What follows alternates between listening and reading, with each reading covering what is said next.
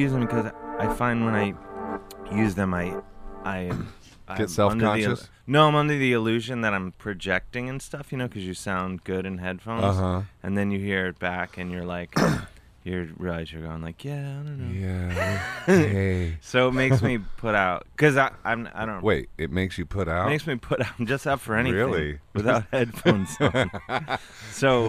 This is exciting already. Yeah, and it's not even 9:30. I know, it's so early.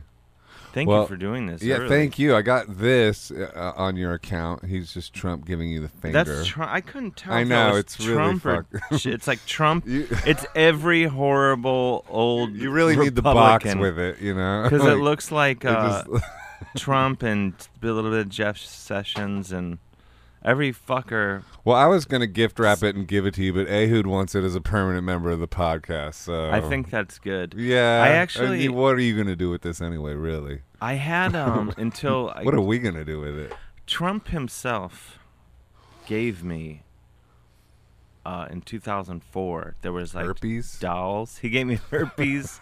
No, Trump himself. The weird. Wait, that's getting us banned. Just even saying that. No, I know. Let alone having but you on, Dave. This is the 5th episode in, and we're already going to get banned. No, yes, I mean we're fine with it. We don't care. The thing is, I'm on the right side of history. I agree. And no, but I met Trump in 2004 when he was just a game show host. Mm-hmm. I was hired to write during the celebrity ringtone craze of 2004.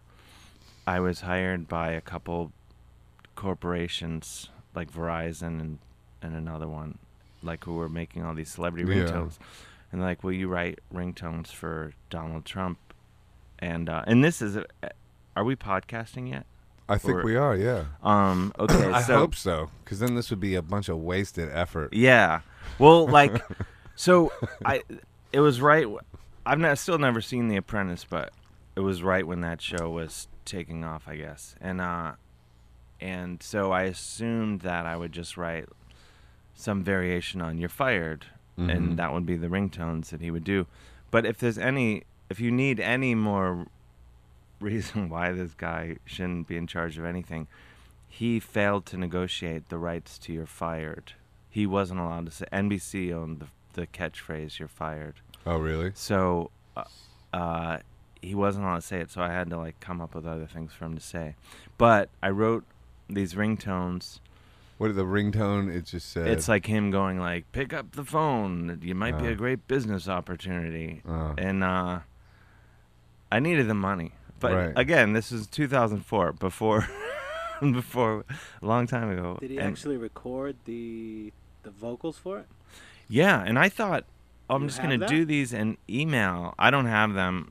I assumed I was just going to write them and email them, and then they'd send me a check. Verizon, or it's like Verizon and Warner Music Group did this together. But then they were like, "Oh, we want you to come to Donald Trump's office when we record these with him, so you can kind of be there and help it in whatever way." And so I went to his office, and you met him. I met him. I had met him once before, like a year prior. VH1 had hired me to. They were, they do those clip shows, and then Talking Heads go like, "That was 80s, crazy." Yeah. Or the 90s. So they were doing one on crazy red carpet moments, and so they sent me to the NBC upfronts to be a weirdo to celebrities, so they would get weird. They didn't have enough footage to make their show, so they wanted me to provoke gently, in a friendly way, to get weird reactions. And so I met him, and I genuinely didn't know he had a TV show. This would have been like 2003, and I was like, "You have a TV show? Like, who? Are you serious?" And he was like, anyway. But I did go to his office a year later, and it's absolutely as horrible as you can imagine. It's meaning like, what? There's cocaine everywhere? A blind decorator. It's like a blind decorator had been given an unlimited budget and told they'd never work in this town again. Lots of gold things. I can't speech. Everything's gold. And, it's just horrible. And Anyway, but when I was there, they gave me his books and a talking Trump doll, and I had the doll. So you already have a doll. So no, I threw it out. This would have been redundant. I threw it out. I was making videos every few months for another video that I made, a comedy video that I think is still on YouTube. I bought a massive dildo. So I sold the dildo. Just for the video or for another video? Also, no, it was like one of those or? dildos that like serves that. If anyone can make use of it, I'd sure like to meet him or them. No comment. Whatever. Yeah, no, it's it was this monstrous dildo I bought. Challenge accepted. No, it was just it was like it was just very large, and I had it in tell a more, comedy video. Dave.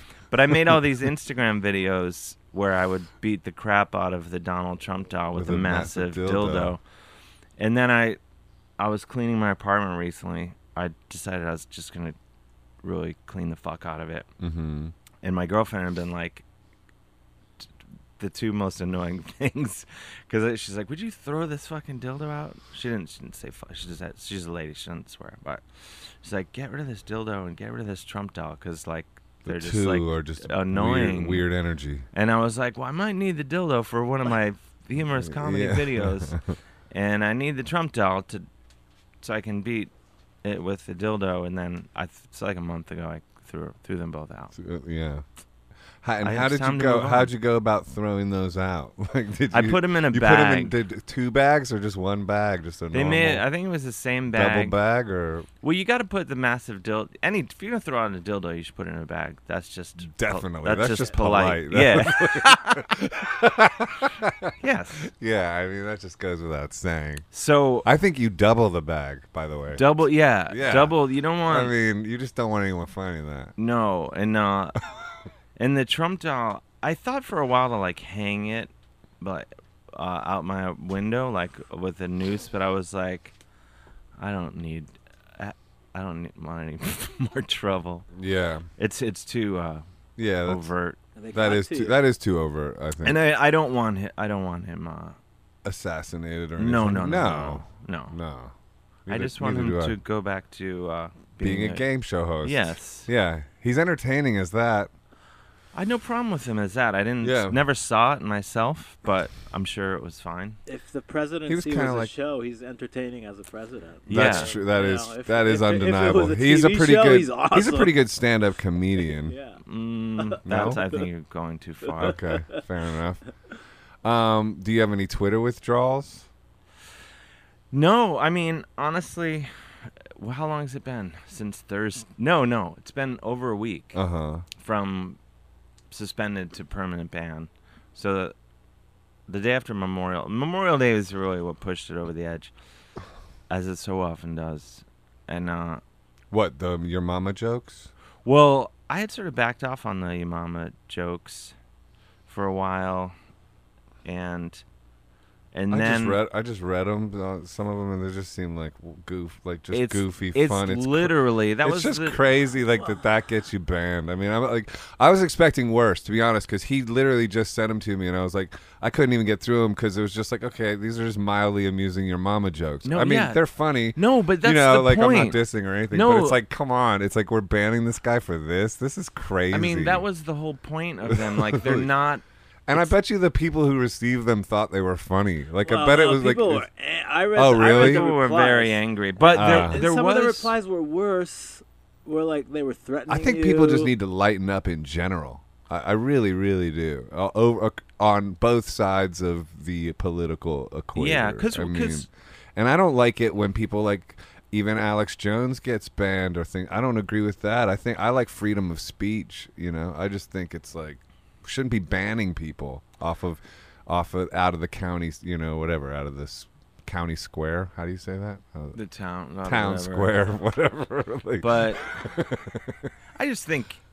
What do you think of that? Do you think Alex Jones should have been banned?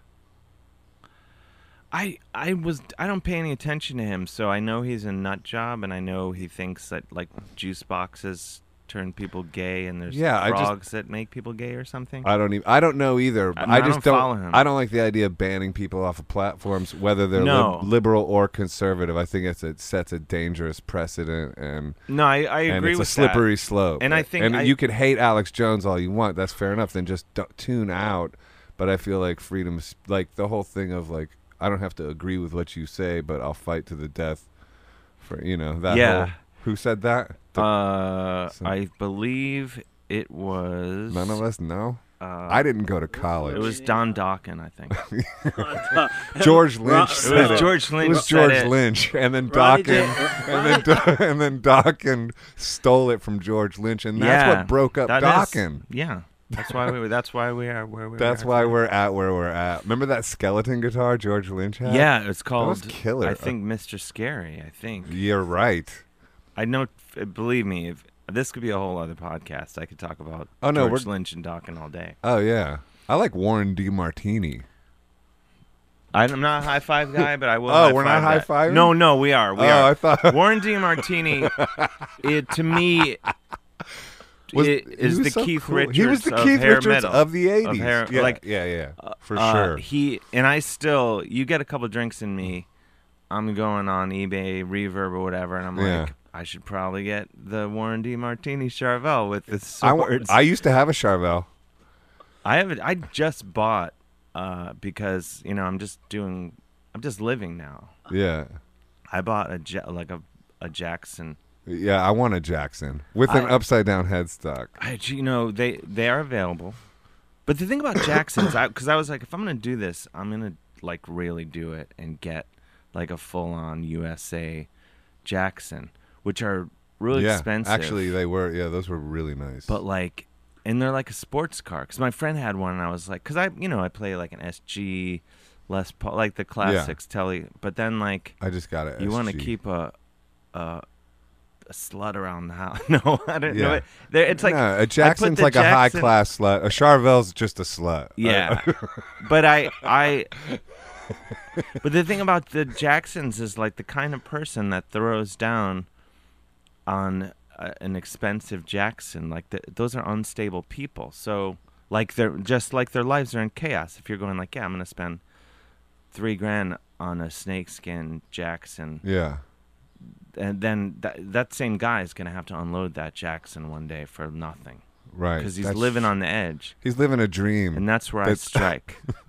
That's what's right. right. Really? The resale value on Jacksons is just non-existent? You wouldn't believe it. So I bought like a $3,000 Jackson for This is good. $1,000. This But is good information. I met a guy in a parking lot in New Jersey on my Uh-huh. way to visit my dad in Cleveland.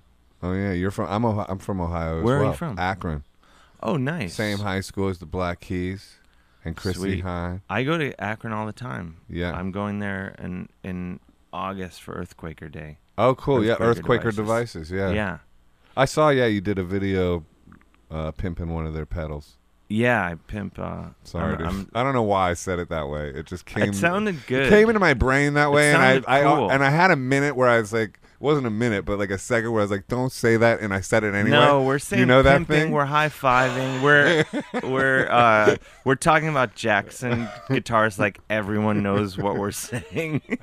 I We're mean, just if gone you off the don't- rails. Well, yeah, we were talking about freedom of speech, which so does anyway, seem more in relevant. summation, But I do think I- you're on the right side of history in that I think you're preventing a civil war in getting the liberals are getting banned as well is maybe not a bad thing. Well, 'Cause I then think- both sides can't say we're the only ones getting banned. I think that's know what I mean? exactly He's why I was taking one banned. for the I team. do think that is why you're banned too. I actually I've talked think to my manager, I and think she's you were like, yeah they're just doing this because They're they doing need to. to compensate. But the thing that I don't Which like, I'm glad they're doing it. I'm not glad they're doing it to you. I think they should just stop banning people straight up, unless you I just will are say- just insanely think- crazy.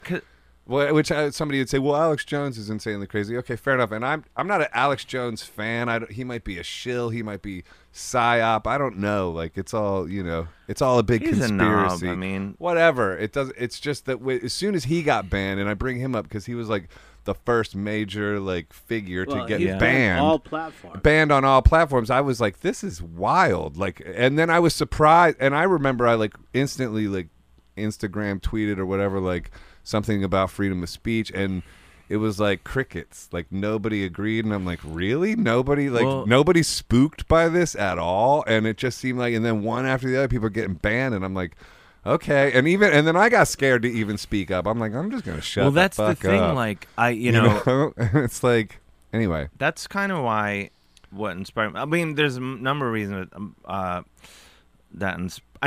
but basic attention of like, you know, if you're a kid in the back of the class and the teacher's like, if you throw an eraser again, you're gonna have to have detention. But all the other kids laughed when you do it, so that's partly what motivated me to do these stupid 5th grade mother jokes. Which truly, if you read them, there's not even profanity. It's like literally what. No, but there does seem to be like an unconscious self-destructive aspect to it. Like you were kind of, well, just maybe you're kind of a punk rocker on some level. I would On say every level. on every level. I mean, you know, you're like a Christian punk rocker. A Christian? I don't know. I thought you were religious. Chris. I'm sorry. I didn't mean to I didn't mean to like say you're Christian. No. I mean, And by the way, I'm Catholic. I wouldn't. Yeah, okay. I don't say I was raised Catholic because I think if you were. I think Jesus was a punk rocker. Oh, absolutely. Total punk I mean, rocker. like So I. there's I no think, diss coming from me I to call think you. No. I mean, I Christian believe. punk rocker. I'll say, I fully believe in the teachings of Christ. Me too. And that's what mystifies me with this. You know, fundamentalist, the right-wing Christians. Yeah, is the exactly. basic teachings of Christ, and I think know. you can follow the teachings of Christ as an atheist, as an agnostic. Yeah. I mean, Oh, absolutely. And I love Hinduism too. And Right. then when, you know, and as somebody who believes in the teachings of Christ, then if you like, you know, hardcore Christians too, if you practice yoga, think you're doing some kind of evil nonsense. And I'm like, really? Right. Are you serious? Because I think Christ was a yogi. totally. I'm going to go ahead and say that. Absolutely. And like, you know, and it all comes down to just basic, like, I remember being 5, 6, 7 or whatever, and being with my dad, we were like driving somewhere, and I was like, isn't like the whole point of every religion just be nice to each other and Yeah, just be good? exactly. And he's like, yeah, that's pretty much it. Because Yeah. I'm like, why are we going to confession and all these things? Which I guess confession would be probably Yeah. 7 or 8. But I don't. It's pretty much what I think today. I don't really think any differently. And why do people, like, when they believe in something, think they know it's true? Like, because I believe in a creator or whatever, but I don't know it's true. I don't, like, I like, tend to believe in Christ, but I don't know it's true. Like, and, Well, like, that's where same thing with faith comes in. exactly, You know? but same thing with, like, atheists, when they know there's, you know, it's Oh, like, yeah. come on, none of y'all know anything. I know. You know what I well, mean? that's Like, the why are thing, y'all like- acting like you know something? None of us know shit. You know what I mean? It's like you can kind of believe some stuff, and that's cool. And then, but you don't act like you know. Right. You don't it's, know. It's absurd. It's absurd. It's not. The science explanation is suddenly there was an explosion. And then I tend to believe something can't come from nothing, so my reason tells me there's a creator. And then my heart does too. Yeah, And I'm that's with where you on and that. that's where I go with it. But, like, you know, I don't know there is. I don't know anything. Yeah, and that being said, I'm I just totally know up Free for, Dave Hill. That's, yeah. that's the one thing I do know. Yeah. Is hashtag Free What- Dave what Hill, else y'all. Is there? But yeah, I mean, religion. I'm up for anyone believing whatever they want, as Yeah. long as it doesn't fuck with Me too. anyone's life. Exactly. You know, and you know, As going long as back you're not to, hurting people. Right. I put my foot down. If you're trying to hurt someone, you're to me, you're evil. Mm-hmm. And I still forgive you for being evil because it was probably some fucked up shit that happened to you that made you that way. Right. But still, that's the only time I get judgy, is if you're trying to hurt somebody. Yeah, and Then I I'm don't, judgy. I don't understand like having the energy to. Well, it's To hurt I can somebody. explain that Okay. because I've done a lot of research on this. Oh, okay. Oh yeah, I'm practically a doctor in this field. Yeah. Bring it on. Okay. The reason why, Dave, is because they don't have a dream. You have it. You have. In fact, Dave, you have so many dreams. Too and many you're dreams. Yeah, and you're good at a lot of them. Thank you. Within reason. All of you them, know. actually. It's hard to research you, dude, because you know, there's too many things to cover. people say that, but I think it's actually simple. Yeah. I'm just like every other comedian, doing stand-up, writing, Mm-hmm. acting when they'll let me, and drawing attention to myself in whatever ways it pays the bills. And then Yeah. on top of that, I play in bands, But which if- is what I did first. And if you don't have those outlets, I don't believe any human is not creative. I think all humans are like creative and capable of genius. And if they don't, totally if they agree. don't give it a outlet like some kind of creative outlet of the typical, all the ones I could list, then they go towards evil. Yes. And then they fuck with the people that do have those outlets because they're pissed off about it, because that's the ultimate thing to envy. It's like the story of Joseph in the Bible where his family was jealous of his connection with God. This is, I was just talking about this. And when you look at so many of the people, in history who have done some bad shit, and the people out there today spreading hate and things. I mean, Hitler, failed artist. Right. If his portfolio had gotten a bit better received, it could have changed history. Could have changed history. And then you look at Kellyanne Conway, and any number of, without even naming these people, these alt-right, right-wing nut jobs, many of them have a past as trying to be comedians and failing. Is that right? Yeah, I'm not going to go into naming them, but Name names, Dave. It's pretty easily. Kellyanne, There's was she- footage of her. Yeah, she Really? was a stand-up. The crying Nazi. Really? She doesn't seem funny in any way. But No, but I mean, like, I had there's no idea. yeah, I there's didn't know that either. no shortage.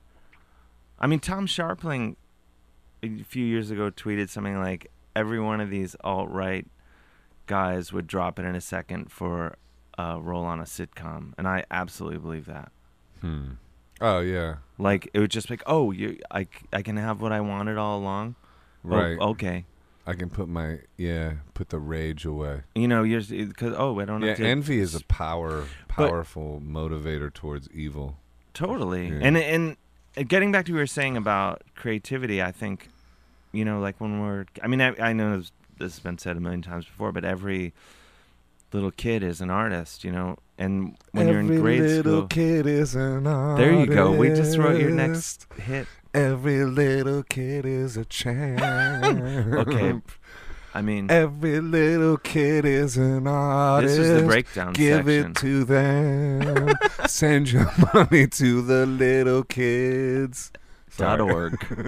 .org. But like when it's like everyone, most kids, I think when they're 5 or whatever, you like to draw and paint and do Every whatever. little kid likes to draw. There's now second verse.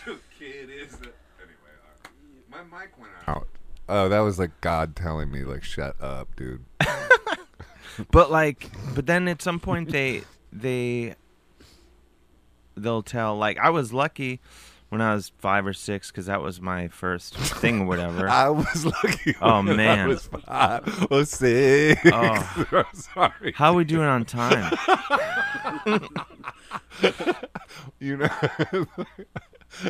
No, I'm sorry. Go No, ahead. but like they go like, oh, you know how to draw a turkey. You're the artist in the class or whatever. And then like every you know how to draw. every kid a is like okay. meant to is made to feel like, oh, I guess I can't draw because they told that kid that he's the artist in the class, and Yeah. then everyone kind of falls off. Yeah, that's which is true. what like. But when I was like 5, they were like, oh, Dave, you can draw. Yeah. And so I was me and like one other kid in the whole first grade or whatever were like, oh, we need someone to draw something for the whatever. that's, We'll ask these 2 kids, and Yeah. everyone else thinks they suck, and that's I think horrible. Yeah, that's kind of it carries on through life like that. I mean, I don't know. No, it's hard But to be an going artist, back though. to like, Do it you- is. But I mean, do you have a problem with that, like believing in yourself or like confidence issues? I mean, yeah, I think stand-up comedy takes like the most confidence on some level. or delusion. more I think than it music. Takes, I think it. Yeah, I agree with that. You I mean, know? because music, you have, often you have other guys or people Well, yeah. in your band. And you're not dependent on audience reaction every No, second. you can look at your feet. You have if you play the guitar, you have a big. And if the audience doesn't applaud, you can go right into the next song. Yeah, and you have a weapon covering. You have a big plank of wood covering. It's like a cod your piece. balls. Yeah, like you're like, okay, on a like a primal level, my genitals are covered. Yeah, and also it's like a genital representative on some level totally, too. It's totally. and it's a giant version of it.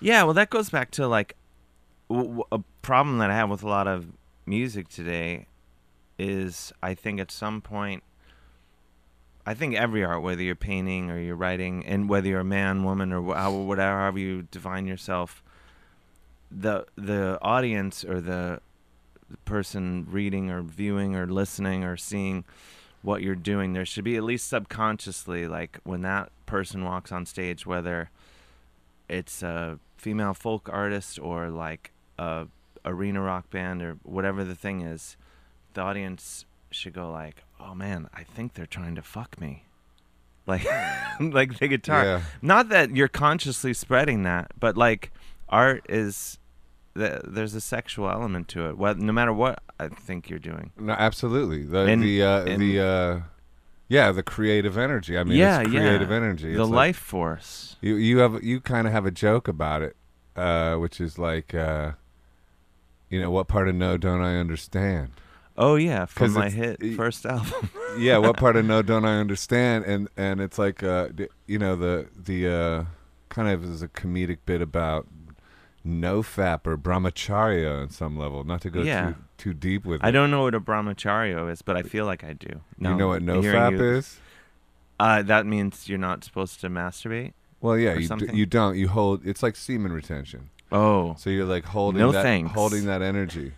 Oh yeah, I've heard about it. It's actually really great. I think Rocky did that. Oh, so you do that? Oh yeah, I do it. Yeah. Like, are you on a schedule? I'm on a streak right now. What are we talking? Dude, we're talking nearly a month. Oh my gosh! No, for real. I would be struggling to get down the block. You got to do things. You got to do like.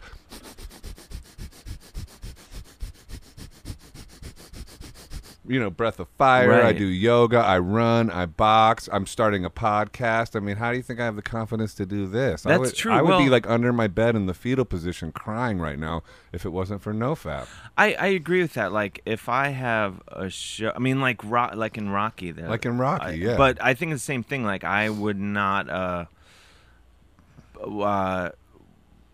I want to retain, but if I have a show or something, or any sort of performance, right? Like, you're not going to do that right before you go on stage. No, then you just be like, because I'm going to, I'm saving that for I'm not going to ejaculate on the audience literally, but no, I want my energy to spring forth. You visualize it coming back up through your spine and into your brain and opening your pineal gland. Sure. I was going to say that. Yeah. This is the kind of stuff I do. I agree with you. I don't think I am as resolute about it as you are. But I applaud it. Well, yeah. Me too. Mean, I don't need your applause, Dave. I know you don't. That's why I practice nofap. I know. No, but I think you're right, and I think it's I've gone down those YouTube healing modality rabbit holes, and it takes you to nofap. It eventually all roads lead to nofap. Well, it's all the same road basically. It goes back to energy. Yeah. But the same thing I'm talking about with performance goes chi, whatever you want to call it, life force. It's that. The now. What's it like? What was it like being on Priority Records, by the way? Oh, wow, you've really done a deep dive. Deep dive. Well, that's Ice Cube's label, right? Well, he was on Priority. So to me, that's Records. huge. It was huge. I mean, actually, it was really cool. Me and my friend, who I was in high school with, I had like one friend, and we would play his Charvel and Jackson guitar at lunch every day. Your friends, not Ice Cube. Not Ice Cube, but then we would also listen to Ice Cube. I don't know why I connected them, but there was Charvel guitars and Ice Cube was like my high school. That sounds like a paradise to me. And then we were nerds. Well, so what was it like, Priority Records? Well, that was my first band. We were signed to Priority. It was primarily hip. They they distributed Death Row Records for a Yeah. while. They were fully like Snoop, NWA, Ice Cube, and all that, sort of stuff. And so, but there was an era in the 90s when they were like, let's sign some rock bands and see how that goes. Oh, I see. So So they you weren't s- doing kind of like a rap thing? No. Oh, okay. I'm from the suburbs, So? east side suburbs What about of Cleveland. Eminem. He's got it covered. Midwestern. He's got it covered. I think if someone has something covered, I'm not gonna. Yeah. It's why I don't. I try to fill the spaces. I don't. What's the point of That doing aren't what's filled. that being? I'm I gonna mean, become yes a and hip hop no. star when I'm 50. That's my idea. Why not? Post 50 hip hop. Why not? I mean, don't you think like My metabolism's slowing way down. I'm walking all over this town. Yo. you have the skills, It's the yo. but to answer, I want to go back and answer a few of the questions I haven't answered. Priority Records. Sorry, It I was go all cool. over the place. No, I do too, and I never finished. the thought. ADD without speed. I don't take drugs. Me neither. No. I mean, I have Except some for drinks, coffee, Yeah, and I have some drinks. I don't do that either. No fap. I don't do it a lot. I can't. I just I'm dainty, I can. You are dainty. I can drink a lot. I just can't go about my business the next day. Right. So I just like to have a couple drinks with dinner maybe. Yeah. But Priority Records, okay. Okay. It was cool and it was exciting because we were just pretty young things right out of school, and we were like, oh my gosh, we're on the same label as Ice Cube. The NWA is one of the greatest hip hop groups of all time, and now that's my for me, like, I love the NWA and the early Public Enemy records and all that. So we were super psyched. We tried to get Ice Cube to be in one of our music videos, and I think they asked. He had sort of like a spiritual advisor named Brother Ron. I believe, word at that the he time. went through like a kind of a Muslim thing, right? Yeah. So this is during I that remember time, and I think they asked Brother Ron, if I'm getting that name right, and he said, Yo, Brother Ron. "No, thank you." And Brother Ron which we suggested he doesn't do respected. that. Yeah, because we were like, yeah, good for him. Like, he's not going to cheapen himself by being in this video by a So bunch you were of guys. testing Ice Cube's credibility? Yeah, I was like, well, you passed the test. We respect you even more for Yeah. saying no. But I wish I wasn't a people pleaser. he. Anyway, that was an aside. Keep going. I'm not thinking about that. But anyway, sorry. but I did meet the Lynch Mob or the Lynch Mob. I did meet those guys. But so answering your question about Twitter withdrawals. Wait, where are we? Where are we? Okay, let's go I'm with jumping Twitter around. withdrawals. Go for to it. answer your I what like you asked jumping like around. 20 minutes ago. But I feel like it's important. I think it's great because the only thing I cared about Twitter for really, where I'm kind of like, I would like to have the option, is to be like, hey, Denver, still a few tickets left to my Denver show. Well, of course, that's why I'm this. Yeah. That's why I'm legit this, because, dude, you're an artist, and that's, anyway, I just think deplatforming sucks. Yeah, and I have a book coming out. Yeah. My third book is coming out October 8th, Parking the Moose, Penguin Random House. And I can't tweet that, even though you can pre-order it now. Plug it. What Plug about it. recruiting some like? Is famous John friends? Oliver going to help free Dave Hill, I John don't Oliver? think I have not pestered him about this. Because you did write the greatest theme song Of all time. of all time. Pretty much. I'm serious. It's really good. Thank you. That's so And nice so to John hear. Oliver, But I feel you shouldn't Hook your pester brother- him. He should be on hook top a of brother that. up. Well, the thing with Get on the right side of history, John Oliver. but the thing is, Free Dave I Hill. think in a direct, I mean, I will say I've been thrilled with people's support of because for that reason, because I think it is bullshit that I can't. It is bullshit. I can't promote. I mean, I have Instagram and Facebook, and I think ultimately the way Twitter works and the algorithms, I don't know how helpful it is in spreading the word about anything. It's But it would be nice to have the option as Of an course. artist, and Yeah. hopefully I'll get it back. But I don't. I think me being banned, like Dave Hill was banned, it's like, who cares really? I care. You care? No, I mean, I care a great deal about it. I care. All kidding aside, I actually think it's important, and I think it's very. I actually care a lot about it. In the big picture, in the way that I think you're saying, in the big picture, the dialogue about it and what it represents and what's happening, I think it's super important. It's very important. Is it important on the micro level of this comedian who has, can fill a basement anywhere in the world? Is it going to hurt my ability to travel the world and play in little theaters and basements? No, I don't think so. But you're still building. You're still building. And that's the point. No, I agree, and I think it's absolute bullshit. And you're just entering your prime, Dave Hill. This is true, and it does bum me out on that level.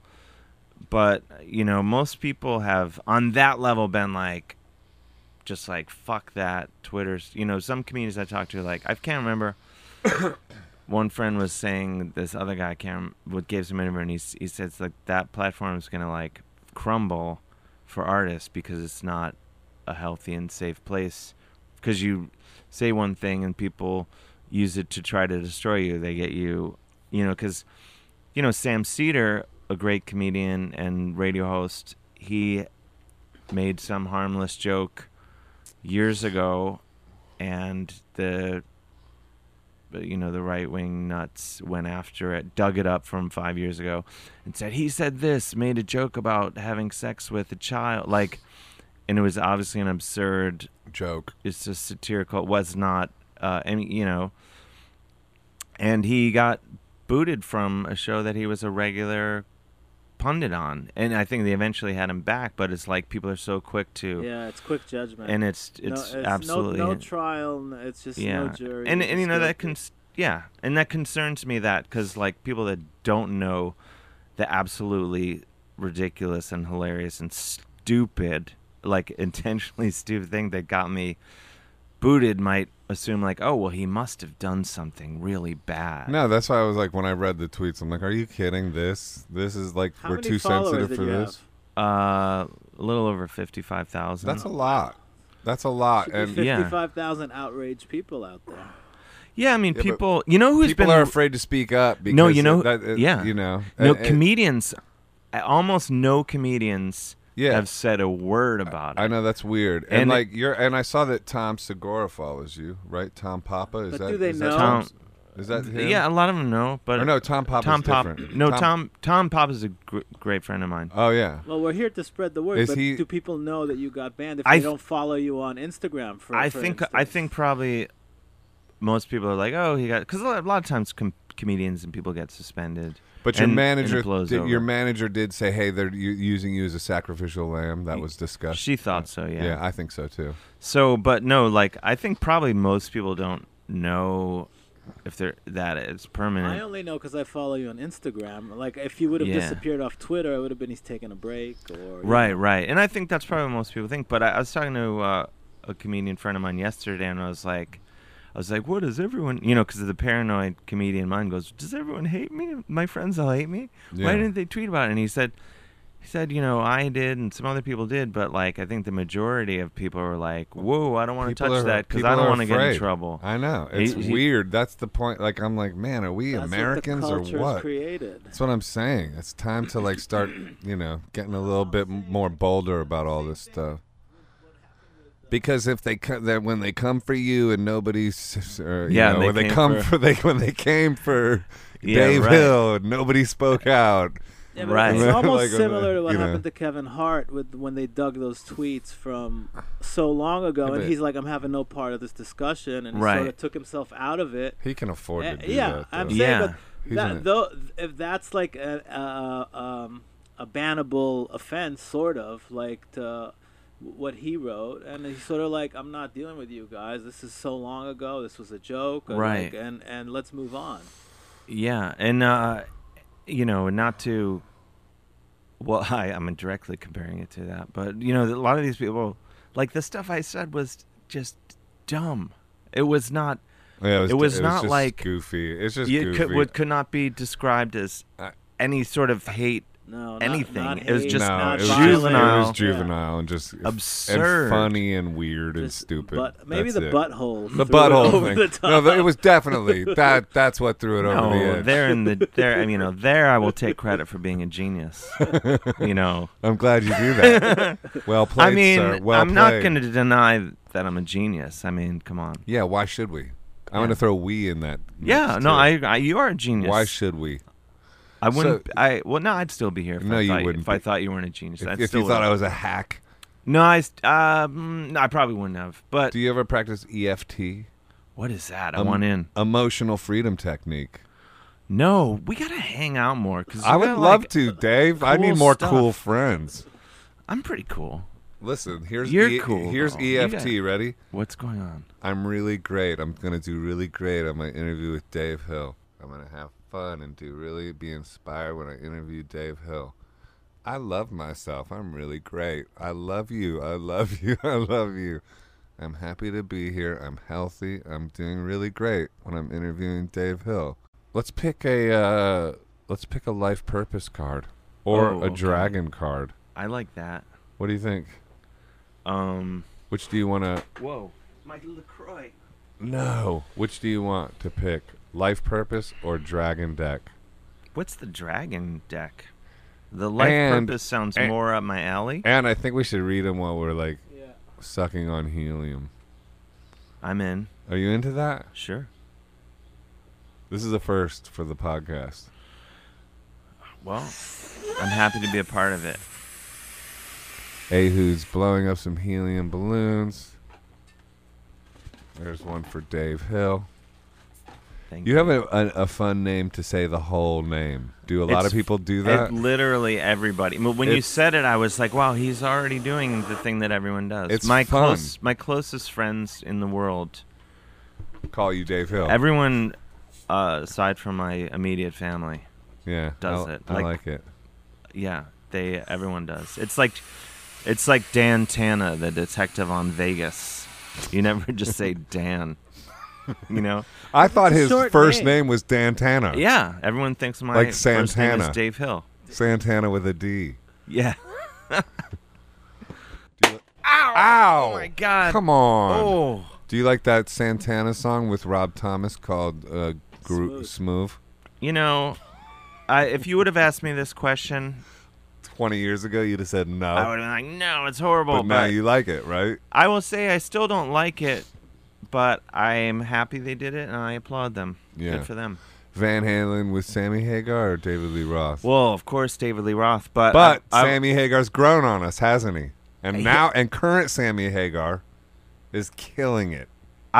Listen, as a young man, if you wanted to get me fired up, Oh yeah, me too. talk bro. about Sammy Hagar. Yeah. But I read, recently though, Sammy Hagar is crushing it at life. of course. I mean, and- I follow him on Instagram, and I often have this thought: "Wow, Sammy Hagar looks good," and he's holding a 70 years margarita, old. and he's 70. I bet it would be Like- super fun to go to his house. Yeah, I want to And- hang out with Sammy Hagar. I'm putting that out there right now. I do too. I want to hang out with him. I And wanna- Michael Anthony, they're having fun. Totally. I would- used to think it was Eddie Van Halen, but now it's like I want to hang out with Sammy Hagar mean, and Michael everything I've Anthony. heard- No offense, I mean Eddie Van Halen's the greatest of Well, all time. Oh, absolutely. Come on, Absolute genius. But Genius. everything I've heard, if you're gonna hang out with No, any Van it's Halen Sammy. members, you want to go Sammy and Michael. I want to go Sammy and Michael. I read Sam Hagar's autobiography,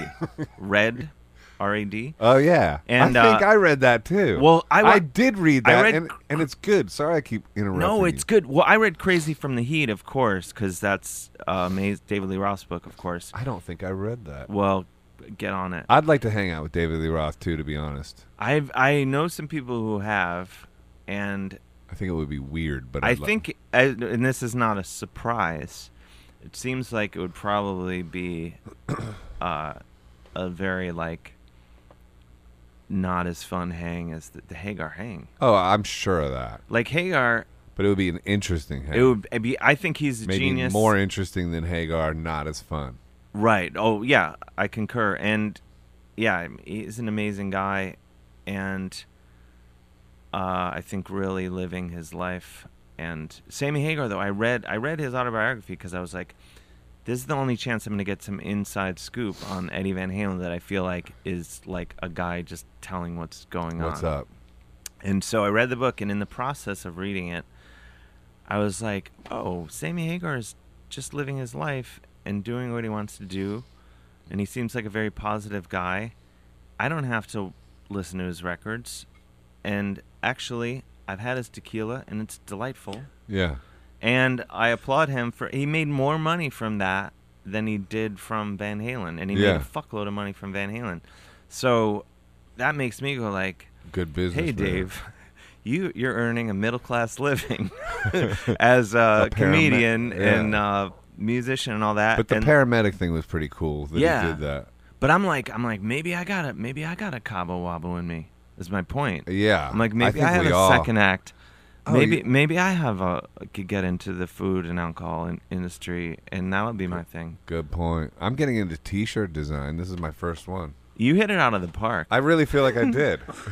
I mean, do you promise you'll wear that until it gets like Andrew WK dingy? That's a which weird is a few days from promise. Like all day, every day from now. Well, his T-shirts don't look clean, and I'm a fan. Let me be clear. Never met him. Andrew WK. Yeah, but he seems like he doesn't wash his T-shirts. Yeah, I guess, but I think that's the aesthetic. Yeah, that is the aesthetic. I don't promise that, Dave, but I do promise that I will wear it to lunch with my manager today. Who's your manager? Is it must be a person of power? Keith Hagen. That sounds like, I don't know who that is, but they sound reputable. He is reputable. Yeah, he's got Who else does he represent? Afghan Wigs. Toto, for instance. I'm in. Exactly. Afghan Johnny Wigs, Lang. Greg Dooley, Johnny Lang. I know. I can get you a meeting. I have a manager. I'm sure. I have two managers. I have a manager for often they can be called damagers. Different parts of the world. That's the kind of operation I'm running. That's true. Check you go one, to two, Europe one, a lot two. to tour, don't you? I do, because America's rejected me. Yeah, I see nah, you we're Poland embracing you. How did you get into comedy? Like, you went from music to comedy, right? Right. And you made that leap. But that was like a cool leap. How'd you do that? By accident. I never really planned to become a comedian. I want to become a comedian.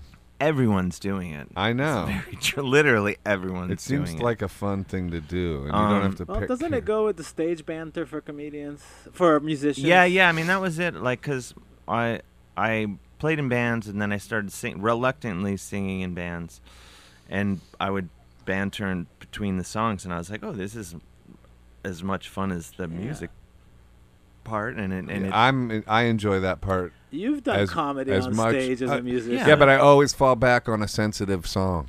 I wanna go without the net sometimes. Oh no, but that's the power move. They're like, he's funny, and okay. I bet you. I mean, you. So keep the thing on. Oh my gosh, that's like a Jedi maneuver, basically. And now this interview's made me pregnant. I know, pregnant with possibilities, but like smart. He's an author. I mean, come on. Well, you write essays too. My sister's a journalist, and she got me into.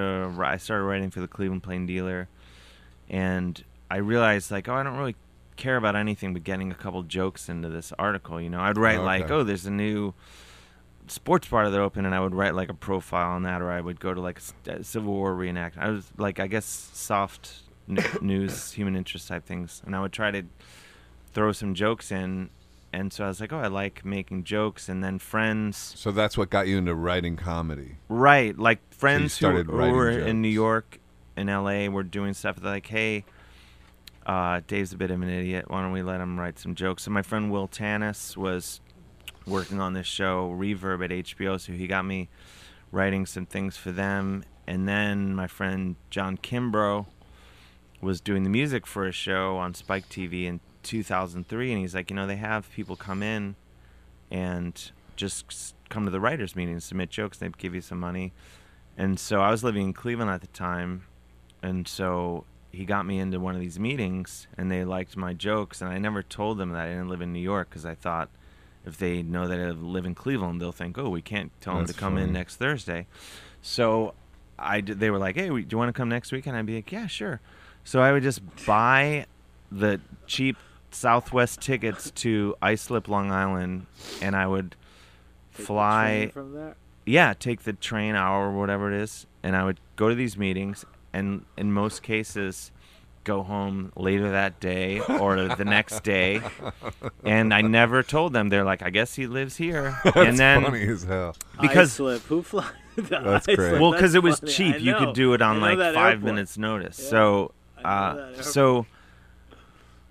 so I because I thought like, well, I'm in Cleveland and I love Cleveland, but it's, it's just I thought if I stayed in Cleveland, I was like, I'm probably gonna kind of live on the fringes in this town and get invited to some nice Christmas parties with all you can eat shrimp, but I think the rest of my life's not gonna be that great if I stay here. And I wanted something to. So anyway, they're like, hey, can you just start full time Wednesday? And so I was like, see you Wednesday. And I happened to be in town when I got the phone call, and I guess I'm not going home. Yeah, literally, I just had a duffel bag. And then where'd you stay? Did you get an apartment? My brother hooked me up with my friend Fran, who's no longer with us. She was in her 70s. She ran like a bed and breakfast up on the Upper West Side, and like it was super cheap and wonderful, and she was wonderful, and I would stay there when I was in town. And then so I just it was so cheap that eventually I was like, can I just pay for a room, right, and you'll not let anyone else stay in it? And she did. And so I had an apartment here, but technically, I guess I had this little room. It was like servants' quarters of this big, sprawling place on the Upper West Side. That's great. And so I was like, okay, I live with you now. So I lived with my friend Fran, like 77 years old. And I just started this job. And then that show got canceled quickly. I started writing in VH1, and I was sharing a room with a friend of mine, Tony Carnevale, a writer, and he's like, I do Tony this show. Carnevale. Yeah. He's totally not that guy if you meet him, Hey, but he has that name. Tony Carnevale. He and another comedian, Sean Taylor, did a show in the back of Parkside Lounge on Houston, an attorney, and I went there, and he's like, do you want to just do our show? And I'd never done a comedy show before, so I was like, sure. So I just went over there, and I didn't have any jokes or anything. I didn't have an act. A lot of people would argue. Got up and a lot of people would argue I no don't. longer have an act. I still don't have an act. Still don't. Hey. Hey. I couldn't even phrase the insult to myself properly. But yeah, you really are falling off, Dave Hill. I know. That's too early. But well, you're the one that wanted to do it this early. That's I know. why I'm so amped up, because I drank about 8 gallons of cold brew iced coffee. I just couldn't. My nights. Anyway. Okay. But so you fell into it. So I did it. I just read like literally from my journal. I just printed out a page and read my diary basically. Yeah. And now I'm an obscure Z-list celebrity. Come on, quit being self-depreciating, because you're going to manifest that. You got to start manifesting other things. I got to manifest good. Yeah. I'm into manifesting. Ho'oponopono. Do you know that? Ho'oponopono? No, we got to hang out. I want to hang out with you. That's why I'm trying to impress you, Dave Hill. I was already a fan. Well, we're going to be BFF now. I don't know about that. Might be too far, but we're going to be friends. Maybe it'll go somewhere. Like, he hangs out. Yeah, I'm not cool enough to hang out with. Are you kidding? I thought that about you. See, guys, this is a lesson. You are good enough. No, Ho'oponopono is a Hawaiian prayer. I love you. I'm sorry. Please forgive me. Thank you. Do I say that to me or you? You just say it to everything. God, yourself. You imagine God saying it to you. You say it to everybody in your life. I honestly, within yourself. Crying. Let's do it. Let's do a round of it. Ready? What is it? I love you. I'm sorry. Please forgive me. Thank you. I love you. I'm sorry. Please forgive me. Thank you. I love you. I'm sorry. Please forgive me. Thank you. I love you. I'm sorry. Please forgive me. Thank you. I love you. I'm sorry. Please forgive me. Thank you. I love you. I'm sorry. Please forgive me. Thank you. I love you. I'm sorry. Please forgive me. Thank you. I love you. I'm sorry. Please forgive me. Thank you. I like this. I'm honestly getting a little watery because yeah, well, it's powerful and it's meant to like empower you there's a doctor called Dr. Hugh Lin who applied this to a whole psychiatric hospital for the criminally insane in Hawaii. He would just read their files. The concept is you take responsibility for everything that goes into your field of consciousness. Mm-hmm. So if somebody's abused you or traumatized you or wronged you in any way, you still take responsibility. You still like sweep that prayer over them, over everything. It clears out old negative programming and it allows you to live from inspiration rather than from memory, and so that you can start manifesting a greater version of reality rather than manifesting your same old reality over and over again. It's really powerful. And I've been practicing it a lot. How often do you do it? Every day, a lot. And I sleep, and I have there's mantras on YouTube. If you're not banned from YouTube, I don't know. I'm not banned from YouTube. I'm only banned from one platform today. But you should look into it because it's real great. I want that one, EFT and NoFap. This is like your homework assignment. Okay, I'm into them in that order. Yeah. No, I want to. Me too, by the way. I'm totally into. I'm on board. Of course. I do transcendental meditation. Oh, you do? And I find that to be very helpful. Do you do that? Are you pretty disciplined with it, or is it sporadic? I need to get better, but I'm pretty good at it. Yeah, and that's cool. And it really, and a lot of people stay away from it because it's expensive, and they're like, I don't want to spend this money. But my thinking was, if it works, the money will be worth it, and I won't give a shit. And if it doesn't work, I'll just write an essay about how much I suck at meditation, and I'll write off the expense. Yeah. That's a good idea. I can't lose with this. And how'd you get into essay writing? Because your sister? Or? My sister Miriam, really has been in my whole family very supportive in different ways. But she especially was like, pardon? That's very fortunate. Well, I mean, definitely like in different ways is a key phrase. Okay.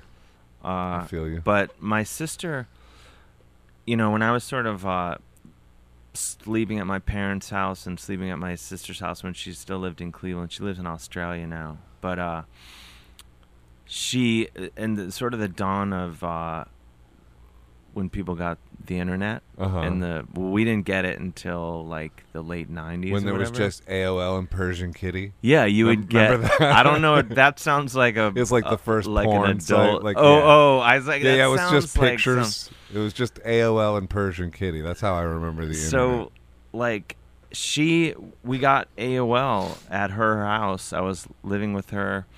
This is 20 years ago or whatever, and I didn't understand, neither of us understood that you would have more than one email address. We thought it's like having a landline. You have an email address for your home, right? Yeah. So we had just one email address, and we shared it, and we would check it like you would listen to the answering machine or whatever. Right, okay. So as a result, we were just reading each other's emails, like not in an invasive way, exactly. but in a way just, like, hey, to make sure who's it for. Carol's coming to town. She wants to grab lunch or whatever. Yeah. And so I would write these silly emails to friends, and she and her boyfriend at the time would read them for entertainment. And I wasn't saying anything. It was just whatever. They were just, it was light. And so she's like, you should, have you thought of being a writer? Like, you could do this pretty easily. And so she got me into a pitch meeting at the Cleveland Plain Dealer, where she was working as a reporter at the time. And that's how I started, as a journalist. What's an essay? I know that's a weird... Whatever you want it to be. Is that it? It is, right? It's just, it's a certain length, though. It's not like an art... I don't know. What makes it an essay? I tend to think it's just short form prose, nonfiction. Nonfiction prose. I mean, like, obviously, David Sedaris. Does it pay by length? For some people. I want to make a joke right now about the dildo. I'm so impressed you didn't, but because yeah, I mean, in a time when journalism was a thriving occupation, sure, I think it would pay very well for some people.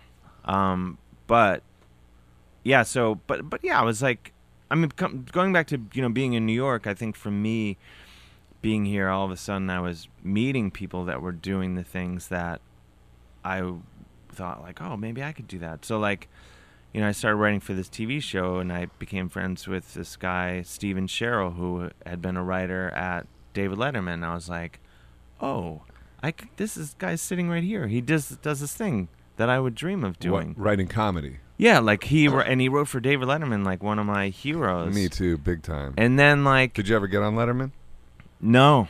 I was on it as a musical guest. Right. I'm not trying to like brag. That's cool. That sounded weird, right? That's cool. Joe was on it the day Dave announced that he was quitting. Oh, that's right. Yeah, we played Lou Reed's "Walk on the Wild Side." Oh, that's awesome. Yeah, we're in the basement of Coney Island Baby, which is a Lou Reed song. Ties in. And That's your new neat. dog is named Lou after Lou Reed. Oh, nice. I used to see him. I live in the West Village, and he lived in the West Village, and I would see him around all the time, like eating breakfast.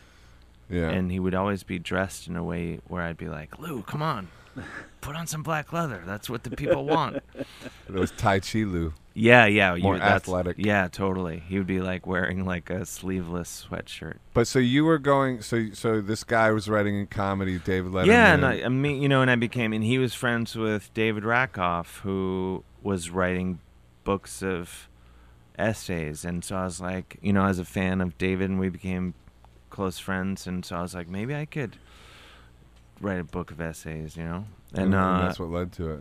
Yeah, and like, and then I was doing comedy, and all of a sudden, I was just kind of like, I'm just kind of impressionable, I guess. Like, if you like, I don't really bake, but if we were hanging out and you're like, hey, I'm just gonna throw some muffins in real quick. Yeah, I might be like, hey, maybe I can make muffins. I know. Now you're like, maybe you can get into EFT and Ho'oponopono. I think it's gonna happen. Other than no fap, I think he could do it all. What was the essay book about? Like, what were the essays? First random essays, or just the first book, or just any of them? The first. Well, I mean, interestingly, at least to me, is that the first two books. First book is called Tasteful Newts. Still out. And then the next book is called Dave Hill Doesn't Live Here Anymore. And I like that title. In retrospect, or sort of as I finished them, they both absolutely sort of mirrored the arc of my therapy sessions. And I know that's like, some people are just cringing. I'm not, but I'm getting inspired. Like some people's cringe is other people's I would inspired. finish books and I would be like, oh my God, this is like, it is totally like a companion piece to my therapy. So they would be personal kind of things? Yeah, Did you show them to your therapist? Revelatory. Pardon? Did you show them to your therapist? Yeah, he's read both of them. I gave them to him not expecting him to, but he did. And not expecting, anyway, but...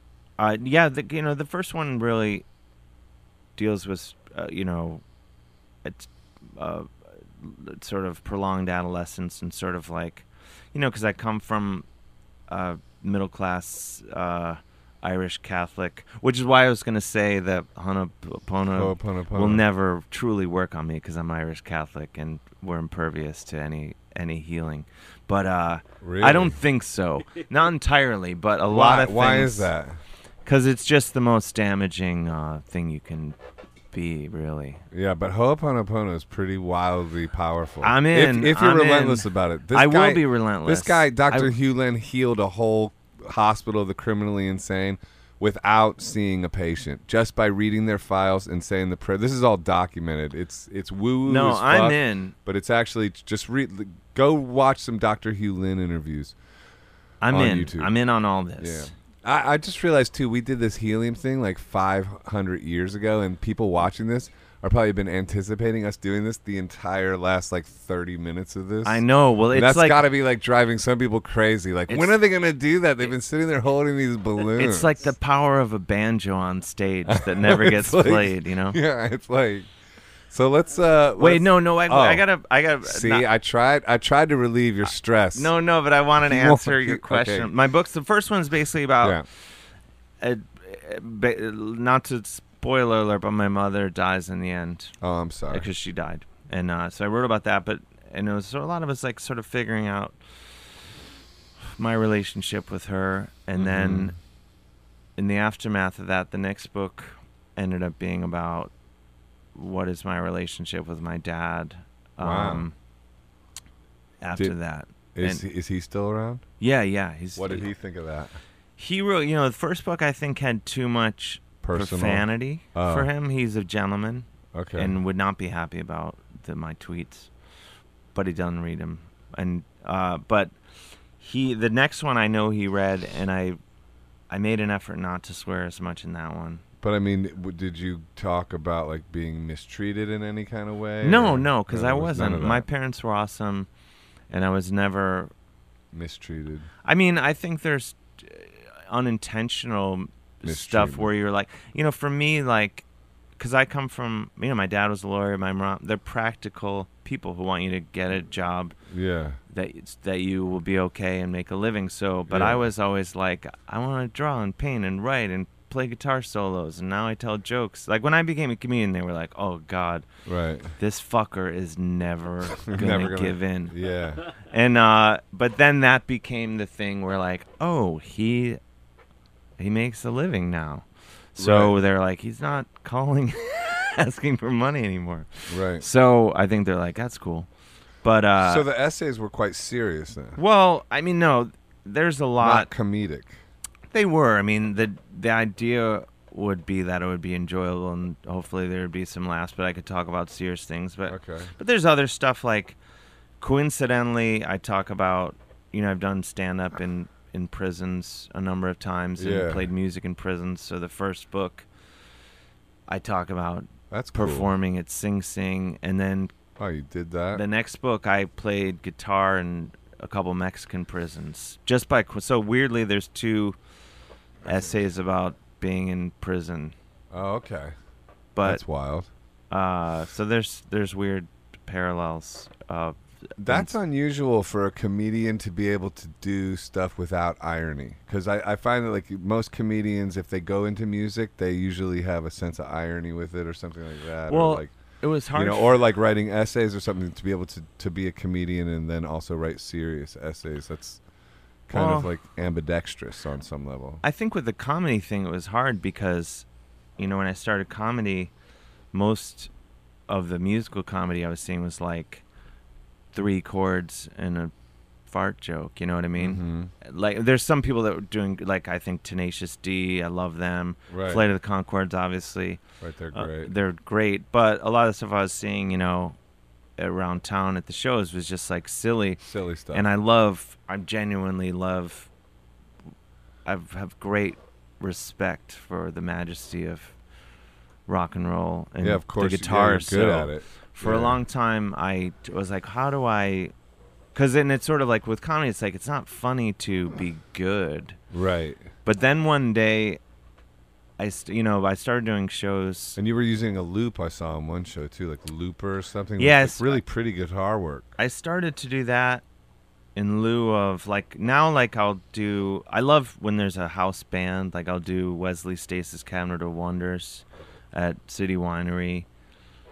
And gestured to Ehud, Mr. City Winery. Yeah, he's always on the bill. Oh, really? What is that? What is that show? Oh, you should totally do it. Bunch of musicians doing covers and different arrangements. I want to do it. Yeah, but there's comedy and you'd be perfect. Yeah, there's writers, there's comedians. Let's do it next time. Let's do it as like BFF next time. Totally, we should. Maybe we'll do like one together. Yeah, totally. Let's do like a riff off Simon and Garfunkel or some duo or something. Yeah, like I've done, and I'll do shows with like Rhett Miller. Oh, he's cool. I like Rhett. And then I do Live from Here with Chris Thile. Shout out Rhett Miller. And live and like really playing Chris Thile. Yeah. Oh yeah, that's cool. And so, But all those shows, there's bands and people to play music with. So I started playing the guitar with those guys and telling my jokes.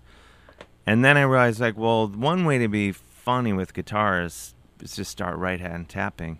And that's we get back to Eddie Van Halen. Right back to where we began. Right back to Jackson guitar. Yeah. Right back to Charvel. Yeah, it's all comes full circle. Full circle. I realized, I was like, no, the joke is not being bad. The joke's it's being good. really good. And overplaying and being an idiot. And so that's kind of that's when I really started combining them. And I use the looper pedal when there's not a band. I prefer there to be a band because it's more fun. But and then also, I've since opened for I opened for Broken Social Scene a couple weeks ago, and that was super fun. Opened for Ryan Adams a few years ago. Doing comedy and just doing guitar. stand-up. Right on. And you were in a band with I opened Moby, for right? Snoop Dogg. Were you in a band with Moby? Yeah, we had a band called Diamond Snake. Did you guys date? We did. Sorry. Sorry. I was just we can edit that out. Too. No, you don't have to edit it out. I know what I'm like. I might want to edit that one. You're also a big metal dude, right? The biggest. So wait, before we go to metal, can we do this thing? Because I'm sick of holding this thing. My balloon's almost out. But I do want to talk about metal. Please. Huh? I could do that all day. The helium questions. No, we're doing it with. Oh, we could do. Should I do helium questions? Now let's do I want to do this with the pick a card. Okay, is this enough? I'm gonna give you more as we go. More helium. Okay, thank you. Not enough. Pick a card, then suck the helium, and then read it, and then we interpret it.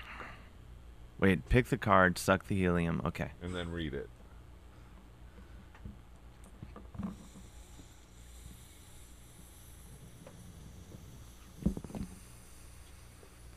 Sensitivity. You're becoming more sensitive and need to make changes accordingly. It's not wrong. What do you think it means? I can't tell. It's okay. It's going away. Suck more helium, I guess. Okay. Okay. Well, I read the card. Do I just comment on it? Yeah, comment on it. What do you think it means? I think I am becoming more sensitive, but not in a damaging way. I think in a way that can hopefully enhance my life and the life of others. That's the hope. That's great. You'll see. Yeah. All right, I'm picking a dragon. We shouldn't suck too much helium because I heard it's dangerous. Actually. Is it? Yeah, I did Google it right before the interview. All right, here we go. I'm doing a dragon card. He just Googled it as Dave was sucking on helium. Is this like Whippets? I've never done Whippets. Protected. You are safe and supported while you change your career. Wow. That's pretty intense for the fact that I'm just starting a podcast. It is. And I am sitting here feeling like a little bit nervous. Am I saying weird things? Are people and I got a controversial comedian on. I'm not okay, I know. But mother jokes are controversial. I'm hyping you up on that level. Thank you. But just say I'm a nice. You are. You're young beautiful. Man. You're great. I'm fully Dave's supporting you. Best. Dave is the best. I agree. All right. You guys are the best. Oh wait, Ehud, go. You go. My card is options. Consider the career possibilities that are open to you all the time. I feel like that dude, fits. Can we high five? Yeah. These are cool cards. Yeah. I know. Now we're gonna do dragon cards. All right. I might need. Options are good. He's got a new balloon. I got a new balloon.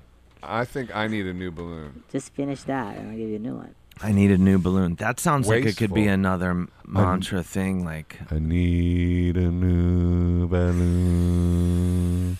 I need a new balloon. I like that. I need a new balloon. All right, Dave Hill, pick a dragon card. Is it giving you guys a headache, or is that psychosomatic?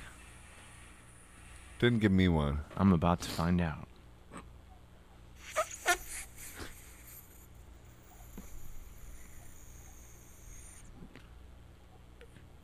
Golden Atlantean Dragon.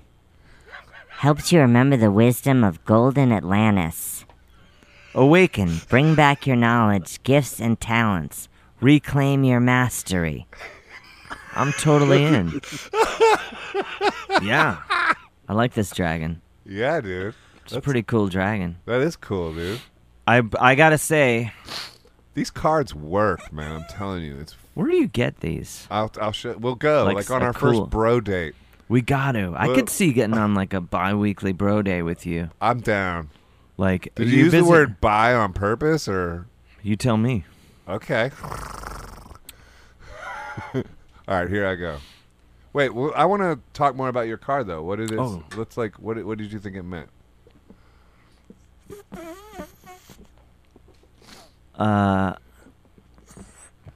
With helium, I say. Yeah. I think it means sort of what you're saying.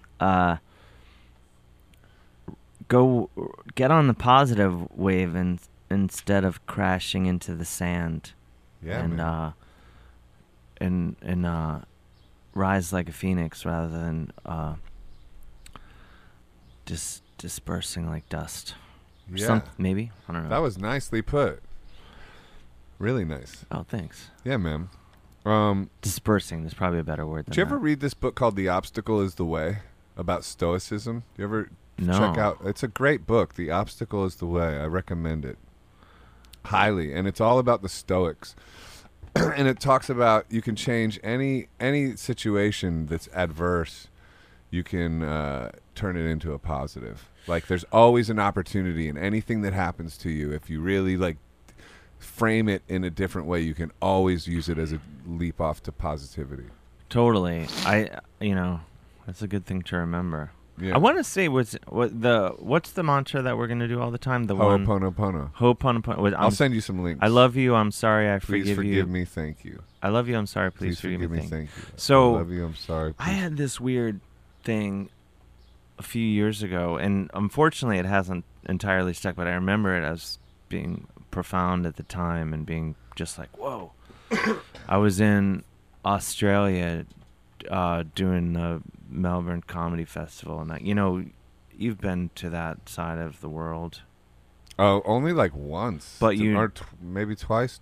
But the jet lag. Oh yeah, it's fucking insane. Oh yeah. And it puts you in this sort of state that's bonkers. I mean, I get jet lag when I go to L.A. I do too, actually. Yeah, I get more jet lag than when I go to London. I'm totally fine. I'm not fine anywhere. I don't believe when people say I never get jet lag. I think that's I can't imagine. No, I do. But going to like Asia or Australia, yeah, it's just absurd. Totally messes me up. But I was in Australia like a few years ago, and the whole time I was just like I'd wake up, do the shows, and go back. And I was lying in I've been there in my apartment there. I don't have the apartment they put me in, whatever. And I remember just being like, kind of in this sort of like twilight, and like all of a sudden I heard this voice go, like I was just sort of like thinking of all these things, and heard this voice just go, "I love you," and I was like, well, who is that? Like, who said that? Yeah.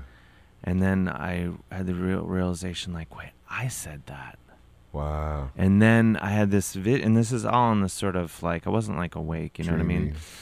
And I had this vision of like this shadowy figure that had been like cornering me at all times, just kind of getting in my face constantly, just being like stepping away and being like, thank you, I'm so tired and I'm so glad to have rest.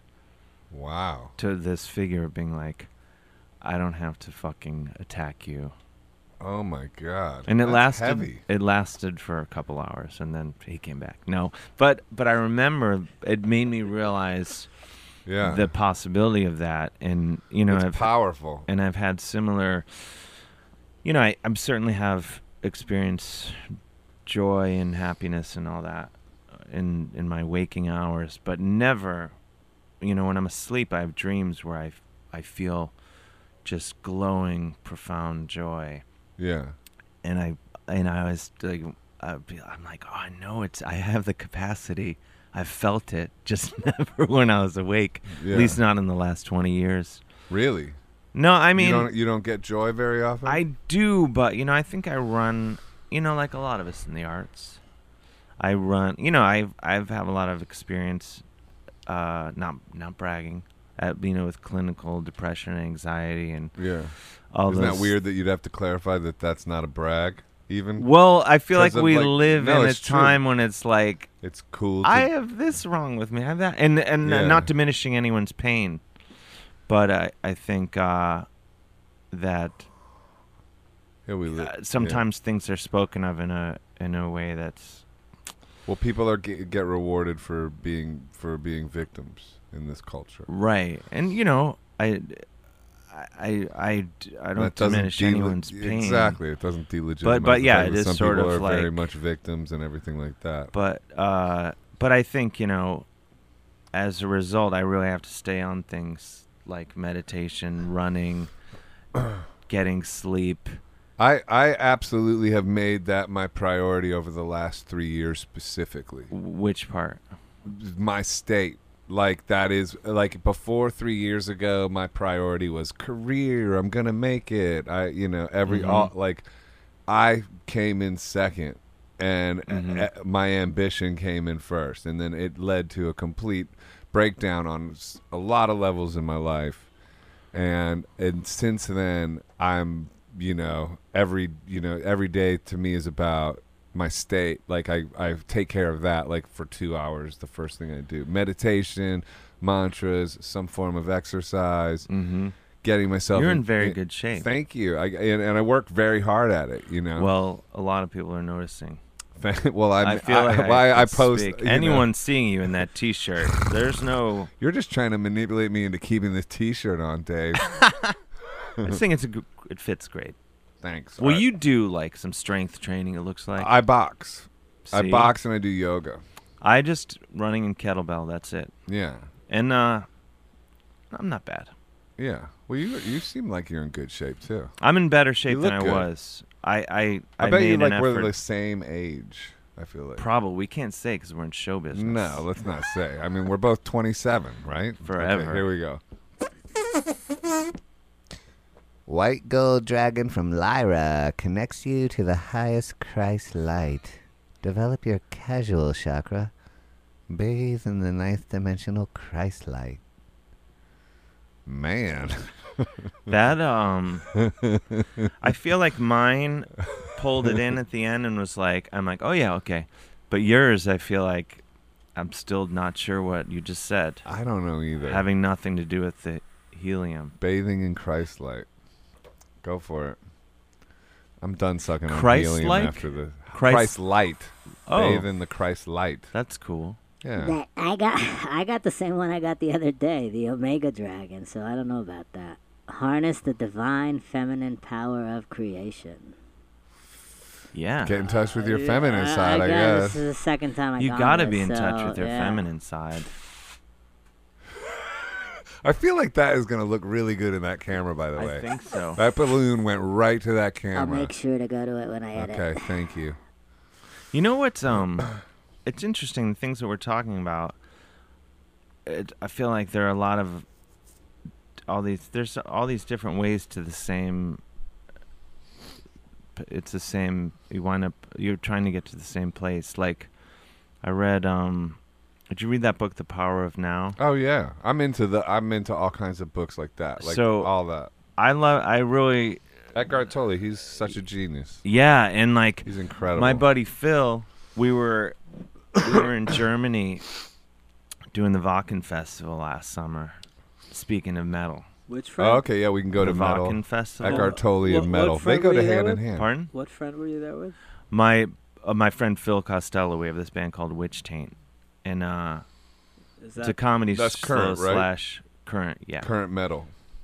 yeah, and face makeup and all, if I recall? yeah. Oh, really? What But- kind of metal? Like, what's the closest? Ostensibly, the most extremely extreme Norwegian black metal band from Gary, Indiana of all time. Really? Probably. Like super hardcore, like... No, it's But not it's really not when meant, you hear it's it. not that I'm insinuating. It's not meant as like a Tenacious G, like D. Funny stuff. It's serious songs, serious. All No, the no. way? Oh, it's not. It's Okay. funny. Funny? It's total. The origins of Witch Taint. It's a funny name. It goes like in 2000, like early. I'm surprised they didn't ban him for that name. I know, right? Early 2000, I was like, I was into Norwegian black metal and things like that, and it was a time like now I feel like black metal is like in the pop culture zeitgeist and all that, and it has been for a while. Did you really now. like it, or were you being subversive? I think some of the bands, I still love Dark Throne. I think there's some great bands doing it, but most, probably a lot of it I don't care for. Some are great, like Dark Throne just put out a great new album last week, and have many great albums. But I like anything, whatever the thing is, whether it's that or a painter or a comedian or whatever. Anyone who's like pushing something to the extreme and is passionate and just taking something to some other place, I'm into it. So I was fascinated with that. I read that Lords of Chaos book when it came out, and I obviously I don't. That's about death metal? Black metal. Black metal, sorry. What's the difference between like death metal? How much time do you have? Not much. Basically, death metal, even though there's 70 different kinds, is gore, and black metal is Satan. There you go. Oh, really? So black metal's into Satan? Yeah. But I What's was King Diamond? awesome. I think so too. I mean, By the the way, first I two like- if you go King Yeah, Diamond, King Diamond was amazing, I've and still- genuinely scary, like back then, right? Oh, yeah, but like, but those- actually scary. those first two, especially Merciful Fate albums, are excellent. And yeah, and you go see him now, and it's like, I think it should be on Broadway. It's such a great performance. But is he still performing? totally, Really? yeah. Maybe on our second bro date, first bro date we go to East West Bookstore. Second bro date we go to a King Diamond show. That's my And then friend. that Bill- way we have all the bases covered. my I feel friend Bill Dolan, who's a very dear friend of mine at this point, we had a bro date early in our friendship. We went to see King Diamond. Nothing solidifies a friendship like a King Diamond concert. like. See, I picked up on that on an intuitive level. So, but Witch Taint, going back, so I was, years ago, I started emailing, I guess, a history of trolling or whatever. I started emailing like Norwegian black metal bands and stuff, claiming to be this teenager in Indiana with a band called Witch Taint, and I live with my mother, and I was like, we are the most extremely extreme band, and I ended up emailing this Norwegian black metal record label, and they replied, and they were like, and I was just like, you can't handle the email. If you go to the blackmetaldialogues.com, you can read all these emails. So A site we visit regularly. Yeah, it I'm would gonna start to. I don't. It may be my greatest achievement. What, Witch Taint?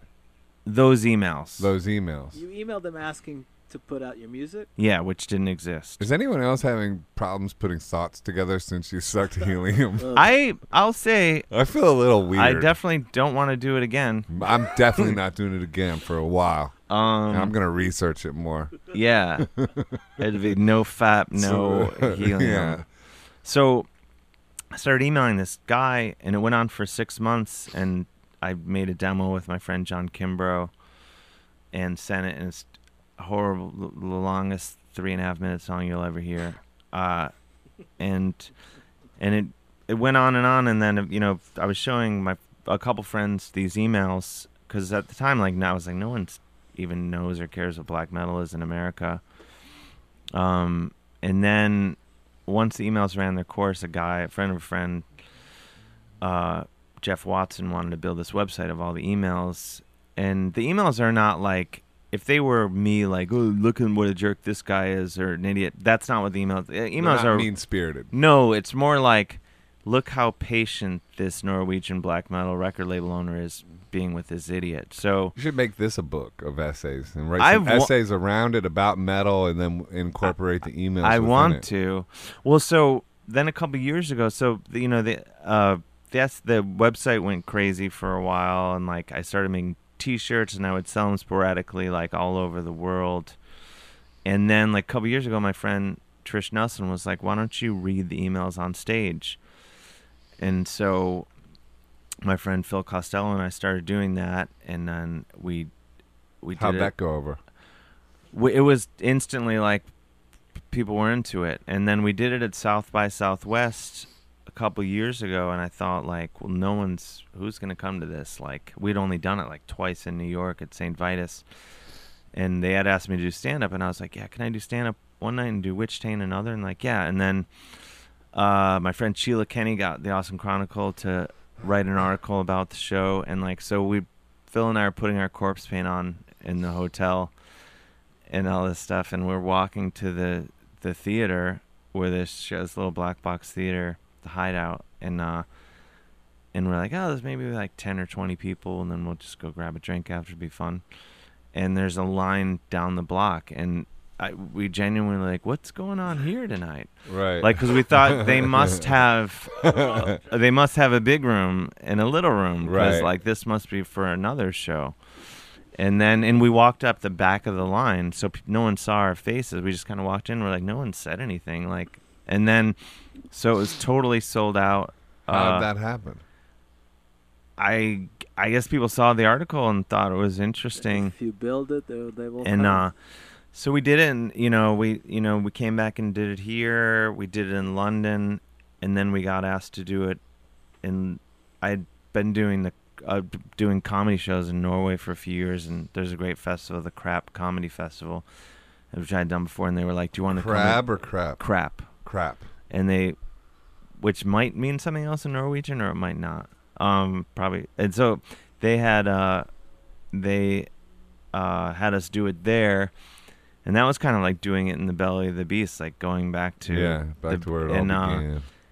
And by this time, I'd become friendly with Fenriz from Dark Throne, and I knew some of the guys in this scene, and a handful of them came out.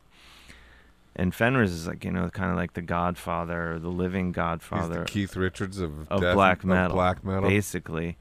And we're backstage, and the producer of the festival is like, I just got to and he's like a famous guy in Norway. They're like, Fenriz is apparently in the front row, and I was like, oh shit, the jig is up. Like, he's going to hate this, and I'm going to be really bummed out because I want him to like it. And he loved it and was really laughing, and I was like, and that made me feel good, be like, oh, see, like, this is a positive show, which I think, it's not making fun of black metal. Yeah. It's celebrating. Exactly. Yeah. So, and then we got asked to do it at the Wacken Festival, which is the biggest. Did you see the makeup, Joe? No. Oh, man. Okay, that is King Diamond-like. Oh, totally. King Diamond-esque. Yeah. Wow. So that's pretty funny. But we did it at Wacken, which is, there's 100,000 people at this festival. But even Satan is a pussy. That's funny. There you go. I actually think that's true in real life. I think the devil needs you to be weak in order to really get to you. If you're strong, the devil is weak. Absolutely. I mean, that goes for everything. Yeah. Doesn't it? Yeah. But we did it. We're doing it in Germany, and they gave us our own little like comedy tent, and there's people from all over, primarily Europe, and we're looking, and it's English as a second language for a lot of them, and like, so we're like, oh, these people over here are laughing, these people here look really confused, and it was not easy, and especially you're doing it while like a metal band is playing at full volume 100 yards away or whatever, and then after when we had incorporated some songs we had written into the show by this point, and when we would play the songs, the whole place would go nuts. So after we did the show for 4 days, but after the second day, we were like, "Fuck it, we're just being a band." Yeah. And eventually we'll combine the two things. And also the thing, like, because I'm a musician and a comedian, people would see the ads when we would do the email show, the comedy show in New York, and be like, "Oh, that's a band." And then they would see the photos, and then they'd see my guitar. They're like, "It's a band." And I'd be like, "No, it's not. It's a comedy show." So even on a flyer, it was hard to convey. So we were just like, let's go Path of Least Resistance and be the most satanic metal band of all time. But it is totally like a super fun... When's the next gig? When's the next June 29th. In New York? At St. Vitus, yeah. I'm coming, for sure. Let's go. It's honestly, I have to say, you'll have a really nice time. I can't wait. And it's not... I got it, because I'm sort of in the dark with what you're talking about, because I haven't seen it. Makes no sense until you see it. My research didn't go this far. And then when you see it, you're like, I can't unsee it. I want to see it again. I want to see it. It's super fun. All right, well, we got to wrap this up. We got to wrap it up. But I want you to pick. What do you want to be, the lion or the bull? This is another segment we're starting on this podcast with you. I gotta go. I think lion, maybe. I was hoping you would say that, because this one the mouth moves. Oh, I'm in. And I think. And that looks like my sweet dog Lucy a little bit. I think the idea is we just ask each other. We interview each other as a lion and a bull. My mouth moves too. It does. How's that look, Ehud? Good. Get the mic in there. Hello. It's hard to see you. It is hard to see. But I trust that you're there. I trust that you're here. I can see your feet.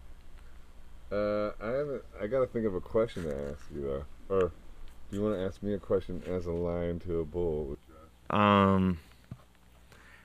What do you do for yourself, like to relax?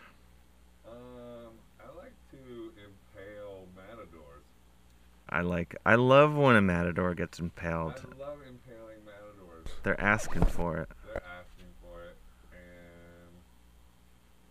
let's see. I think anytime you fuck with an animal and it kills you, you were asking for it. You deserve it, yeah. Or gorge you. What do you think happens after you die? In my experience of having been on the other side of it, there'll be a lot of cookies and sandwiches for the people you left behind. I think in the experience, when my mother died, I felt I feel like your energy, however you want to look at it, your energy or your spirit remains. So, and you're connected to the people you love. Do you still have a connection with your mom? Oh my gosh, yeah. Conscious it's conscious, unconscious, and powerful, yeah. How does she communicate to you? I have dreams, that I wake up crying from. Wow. And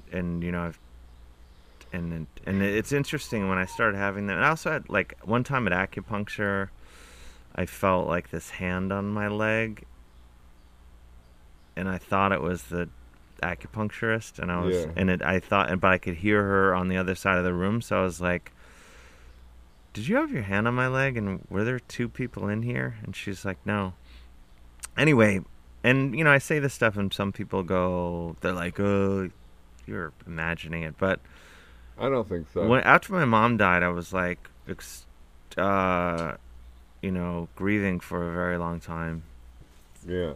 And still am in some ways, but you guys are still here, right? I'm here. But I was talking about these experiences with, I was like doing everything. I was like talking to my therapist. I was seeing like a holistic homeopath or whatever. And they were both like, oh, this is energy. And, my therapist had never said anything metaphysical, spiritual or anything. And then he was like, no, we're not talking about subconscious. This is real energy. Like, I think you should see these visitations as real. And the holistic guy was like, or homeopath, I don't know which. That's cool that he was your one of the shrink two. said that. Yeah, he was like, oh, we're not on the subconscious anymore. And then That's wild. The other dude was like, however you want to look at it, whether like from quantum physics or string theory or, you know, spirituality or however, he's like, when your energy is so intertwined and connected, like you're going to be connected beyond the physical realm. So that's what I think happens. That's beautiful. It's pretty cool. It is. I mean, it makes me not... I certainly don't want to lose people, and I'm not crazy about the idea of dying, but it makes me fear neither. Yeah, exactly. I'm not really afraid either. I feel like it's easier to lose people in life than in death in some ways. And then you almost maybe sometimes regain people in death, if that's not too weird a concept. No, I think absolutely. Like my mother, in a weird way that I'm sure people would be like, oh, that some people would be like, oh, that's fucked. But in a way, I became closer to her in death. In death, because it was no longer about picking up the phone or visiting each other or anything like that. It was like, or if anything, it makes you realize you're always together with the people that you love and the people that you're connected with. It's in the same way, you know, like good friends. Yeah. You can, you know, my closest friends in the world, sometimes I don't see people for like years. And then you hit the ground running and no time is lost and no apology is needed for not seeing each other, you know. And also whatever personality disorders develop in life, they go away in death, and then you're just with the person's pure spirit and essence. Yeah, you'd be like, you know, Dave can no longer take the last slice of pizza. Exactly. Well, I think that's a good place to end it. We're not taking these masks off, though. Really? Should we just end with the masks on? No, let's take them off. Let's take them off. I didn't shower. Can you tell? You look beautiful, Dave. I texted Ehud and asked him whether there was going to be cameras, because I was like, I think there's cameras, but yeah, we wanted it to be a TV show. Otherwise, I was gonna wear, you know, like my tracksuit. That'd have been okay too. But you look real cool. No, this is honestly, I picked it up off the floor, but I guess I like put on like some genuine clothes as opposed to a tracksuit. A tracksuit. Because I thought maybe I'll put on a tracksuit and run over here, because it's like a mile from my house. That's a good. I went on a little run before this, and I was like, and then maybe I'll take a loop around and figure a way to do like a few more miles on the way home. Third bro date, we go on a run. I'm in. If not, it's not a competition. How far do you run when you run? Usually my normal is about like 3 to 4 miles. I don't like go crazy. That's what I do. Yeah. This is really working out. And do you do fast pace or just No. I'm like not trying to be a hero with the run. Same. I'm just trying to get some oxygen and start my engine for the day. That's it. That's what it's all about. Uh-huh. Yeah. Thanks for doing this. Thanks for having me. You're really cool, man. Appreciate you. You are too. I'm glad we're on bros the path now. To being we're bros. Super bros. It's official. And everybody, free Dave Hill, free speech, y'all. Come on. I could see getting to a place with you where we just text each other like, "Hey, just checking in." We gotta exchange numbers and text. Already connected, you guys. Oh, okay, cool. So you did via text? Oh, my phone's been going off. I should have turned it off, but now that I know what was happening. Thanks, Ehud. Yeah, Ehud. Wonderful producing, camera work. You have a camera on you, right? But we need one. We need one on him. I've been saying that the entire time. Support to buy a fourth camera. So support us on Patreon. Please. Listen on like Spotify. And subscribe on iTunes, YouTube and share it. We need support, y'all. Yeah. And also do that for my podcast. Let's do this for Dave Hill. What's your podcast? I have two. I have Dave Hill's Podcasting Incident and Dave Hill History Fluffer. Nice. Both on all the platforms and Patreon. Support Dave Hill. And please pre-order my new book, Parking the Moose. It's about Nice title. I Canada. It's about should have got a moose mask had I known. I'll get you a copy of the next book. time. I'd love that. And when is it coming out? It comes out October 8th, and it's about my explorations. I spent the last 2 years exploring Canada, trying to connect with my roots. My Essays grandfather. again. It's more of a travelogue, sort of. Bill Bryson type. It's different cool. from my other books, Neat. but hopefully good.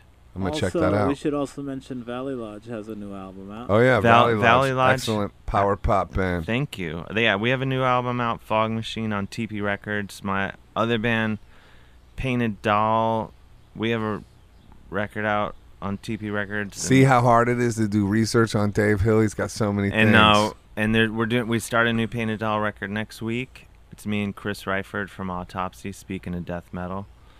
And then the Witch Taint record will be out, so hopefully soon. St. Vitus, June 29th. St. Vitus, June 29th. All right, y'all. That's a wrap. Thanks for tuning in. See you later. Thanks for having me. Thanks for doing it.